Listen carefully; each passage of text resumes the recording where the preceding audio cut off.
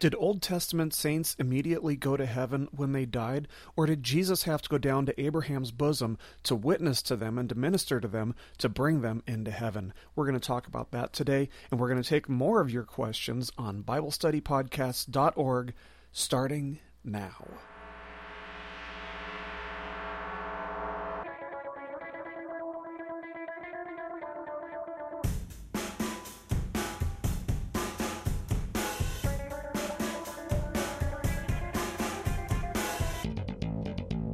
Hello and welcome to BibleStudyPodcasts.org. I'm your host, Toby Logsdon. Today is Wednesday, October the 10th. And of course, on Wednesdays, we do apologetics and current issues. And every second Wednesday of the month, we do question and answers. So what we've done for this podcast today, for this lesson, I've taken some of your questions that you guys have emailed me, and we're going to try and give you guys some kind of intelligent answer, hopefully.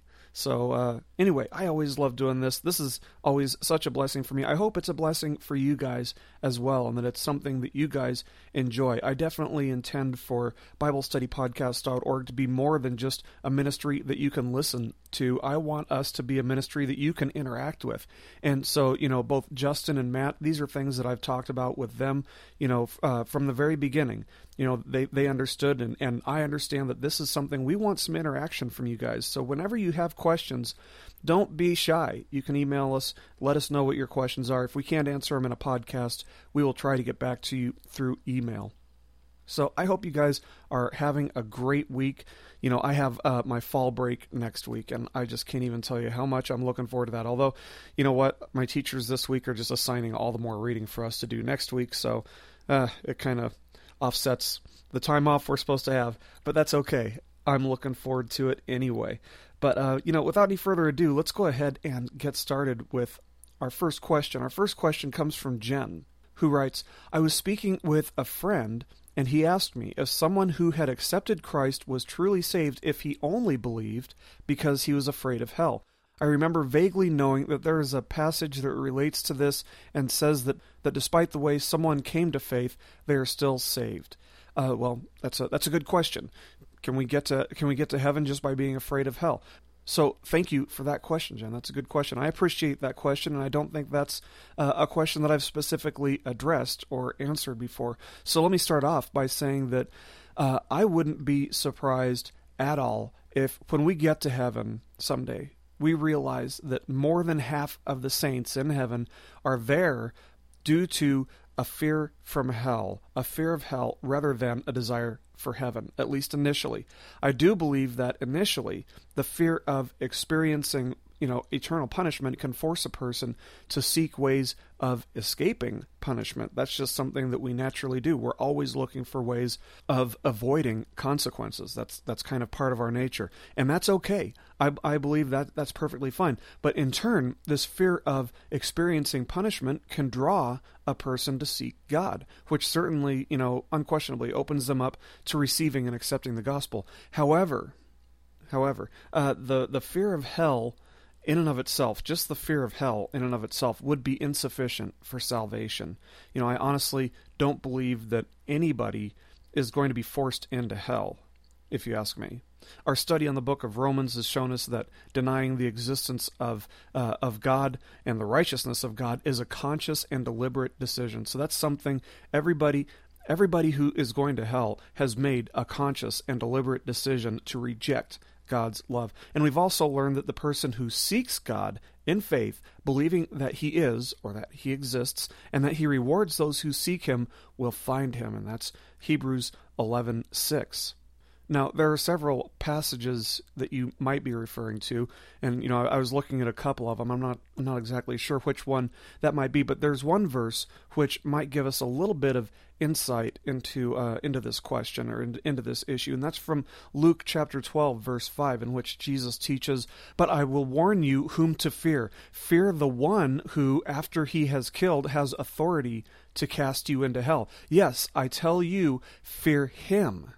Now, I think we could probably all agree that fearing God is the appropriate response to acknowledging his existence and to acknowledging the existence of hell.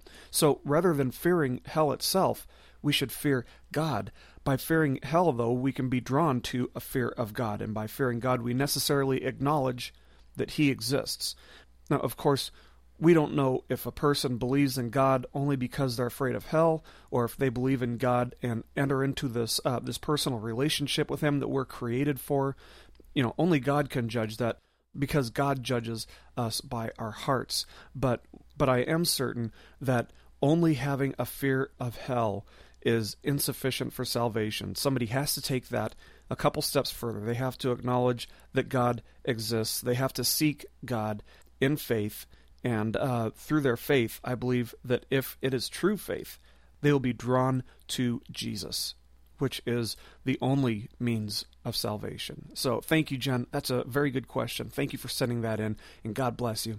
Our next question comes from Scott, who is from New Zealand, and that's awesome. I love learning that people around the world are listening. Malaysia, I got an email from somebody in Taiwan, Japan, Europe, Africa. It's amazing to find out how many people around the world. Iraq, there's somebody in Iraq who listens to us.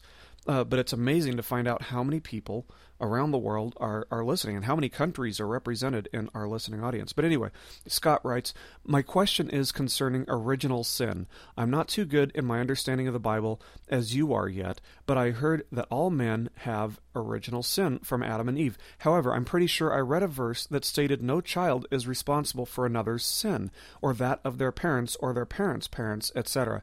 I just wondered if you could clarify this for me if you already have not. So first of all, of course, thank you, Scott. That's a good question. That's a legitimate question, and it's not something that I've addressed just yet. So thank you for sending that in. But this is something that we'll get very much into. This is definitely an issue that we'll address when we reach the 5th chapter of Romans, which has more to say about original sin and our sin nature than possibly any other passage in Scripture. But original sin doesn't mean that a child or offspring is somehow responsible for the sin of their parent or their grandparent or any other person for that matter. We're all responsible for our own sins individually. We're not going to be judged for anybody else's sins except our own. Mankind's essential nature was corrupted as a result of the disobedience of Adam and Eve that we find in Genesis chapter 3.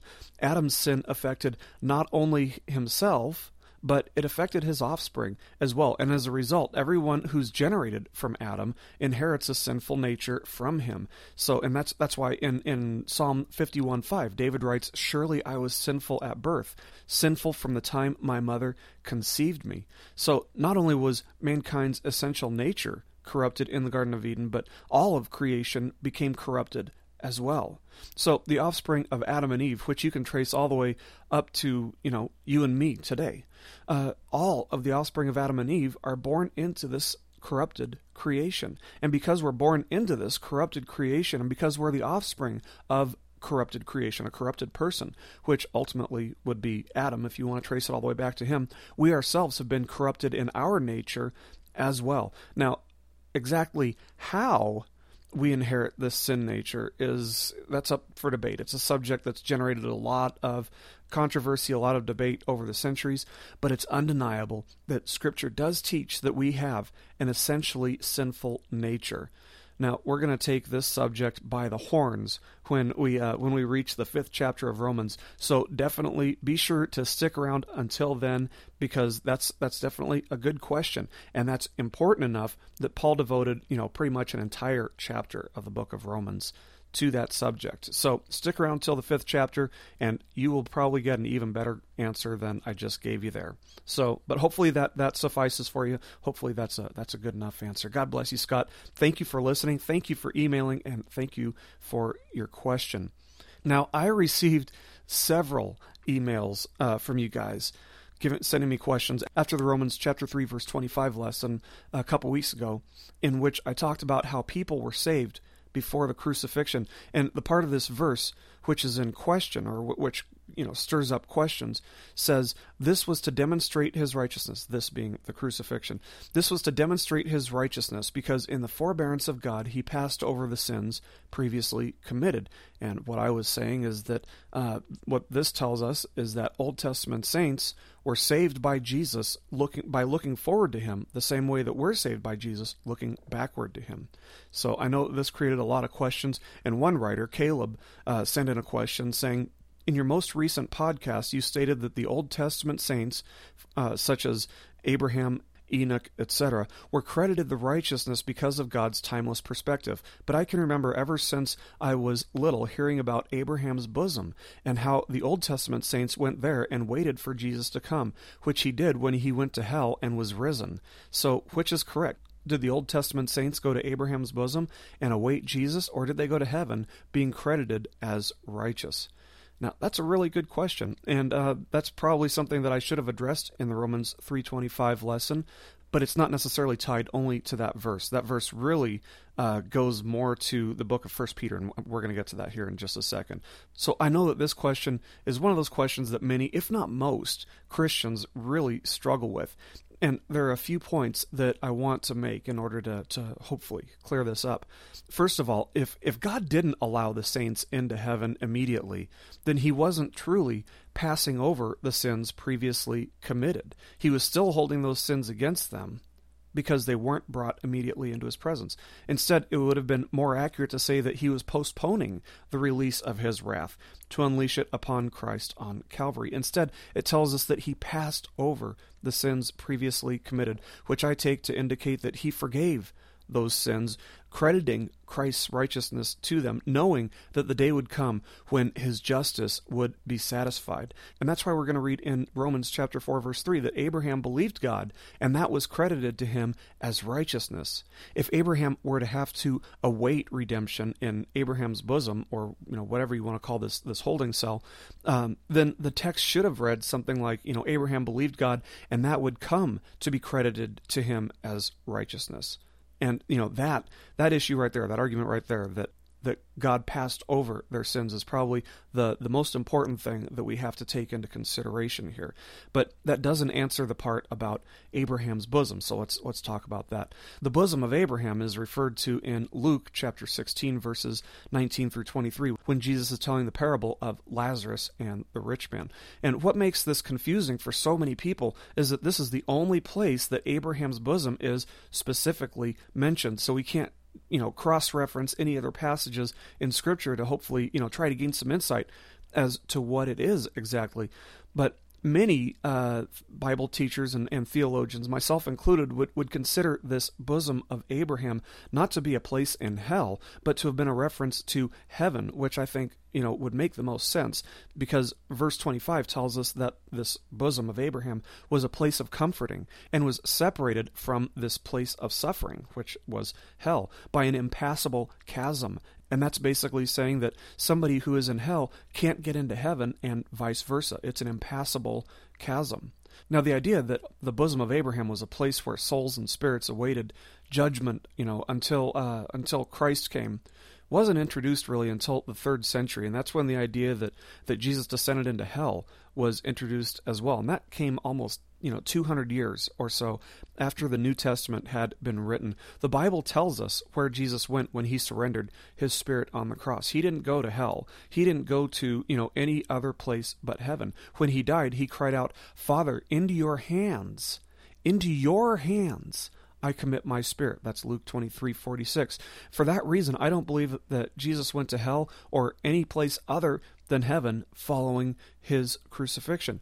Jesus' supposed descent into hell was affirmed by a late creed. Like I said, 200 years later. It was written a couple centuries after the New Testament. But the earliest creeds, written by the apostles and other early believers, didn't mention a descent into hell at all. Now, I know that the verse you guys are probably all sitting there thinking of right now is 1 Peter chapter 3, verse 19, or 1 Peter chapter 3, verses 18 through 20. Many people use this passage or these verses to support the notion that Jesus went to Abraham's bosom to proclaim the message of victory or the gospel to these spirits who are in kind of a holding cell Abraham's bosom. So let's take a look at that verse from 1 Peter chapter 3. Let's just set the context a little bit by reading all three verses, 18, 19, and 20, which say, "For Christ also died for sins once for all, the just for the unjust, so that he might bring us to God, having been put to death in the flesh, but made alive in the Spirit, in which also he went and made proclamation to the spirits now in prison, who once were disobedient, when the patience of God kept waiting in the days of Noah, during the construction of the ark, in which a few, that is, 8 persons, were brought safely through the water." Now, when you read this passage, the confusing part is where it says that Christ went and made proclamation to the spirits now in prison. What in the world does that mean? Well, let's try to make some sense. Let's try to make some sense out of this. Verse 20 just told us that those were the people who were disobedient to God, while God was patiently waiting for Noah to complete the ark. He waited 120 years. God had said that he won't strive with man forever. That's Genesis chapter 6, verse 3. And then in 1 Peter, the same book that this controversial passage comes from, in 1 Peter 1:11, we find that Peter tells us Jesus ministered through the prophets to people. 1 Peter 1:11 says, "Seeking to know what person or time the Spirit of Christ within them," that is, the prophets, "was indicating as he predicted the sufferings of Christ and the glories to follow." Now, don't miss the fact that it tells us that the Spirit of Christ ministered through the prophets. And then in 2 Peter chapter 2, verse 5, we see Peter refer to Noah as a preacher or a proclaimer of righteousness. That is, he was basically a prophet. Peter was obviously pretty fond of Noah. He made several references to Noah. And for that reason, I find it a lot more likely that this passage, chapter 3, verses 18 through 20, means that Jesus proclaimed the righteousness of God through Noah. He proclaimed the message of faith through Noah to the evil men of Noah's age by the Spirit of Christ. It was the Spirit of Christ that proclaimed righteousness through Noah while Noah was building the ark. Now, let's also not miss the fact that Peter was writing in the present tense. He says the spirits are now in prison. So these are spirits that were not set free. Peter's writing this several years after Jesus had ascended. And, obviously, that was after the crucifixion.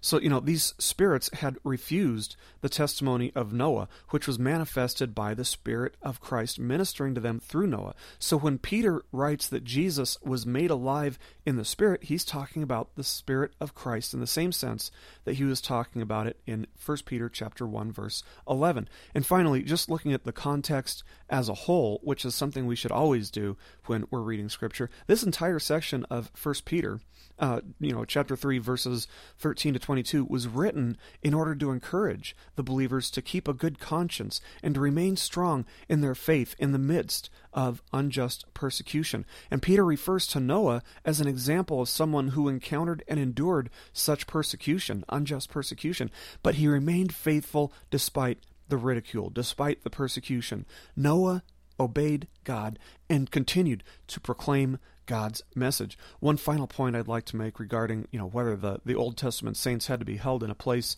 that was neither heaven or hell, or maybe it was, this place in hell. Why would God rapture both Enoch and Elijah if they weren't immediately going to be brought into his presence? If they weren't going to be brought immediately into God's presence, what good would they do in this place called Abraham's bosom, or hell, or whatever you want to call it? They wouldn't have been able to experience fellowship with God, and they wouldn't have been able to have the Spirit of Christ minister through them to those around them. So to have raptured them, and just to put them aside and to make them wait, seems kind of pointless unless they were immediately brought into God's presence. So, to answer this question, I don't see any way around it. Old Testament saints were forgiven in advance. They were credited righteousness because God knew that the day was coming in which his justice would be satisfied on Calvary. Because righteousness was credited to them, they were able to be brought into heaven. So hopefully, this clears it up a little bit for you guys. I'm sure that this is probably going to spark even more questions, but, feel free to email me and look at the text yourself. Don't be afraid to get in there and get your hands dirty and really take a good look at this stuff. But, I'm just trying to give you guys my most educated response, but, I don't claim to be correct 100% of the time either. I just try to be. So anyway, hopefully you guys appreciate that. But God bless you guys, and thank you so much for listening today. That's going to be our final question. We are out of time.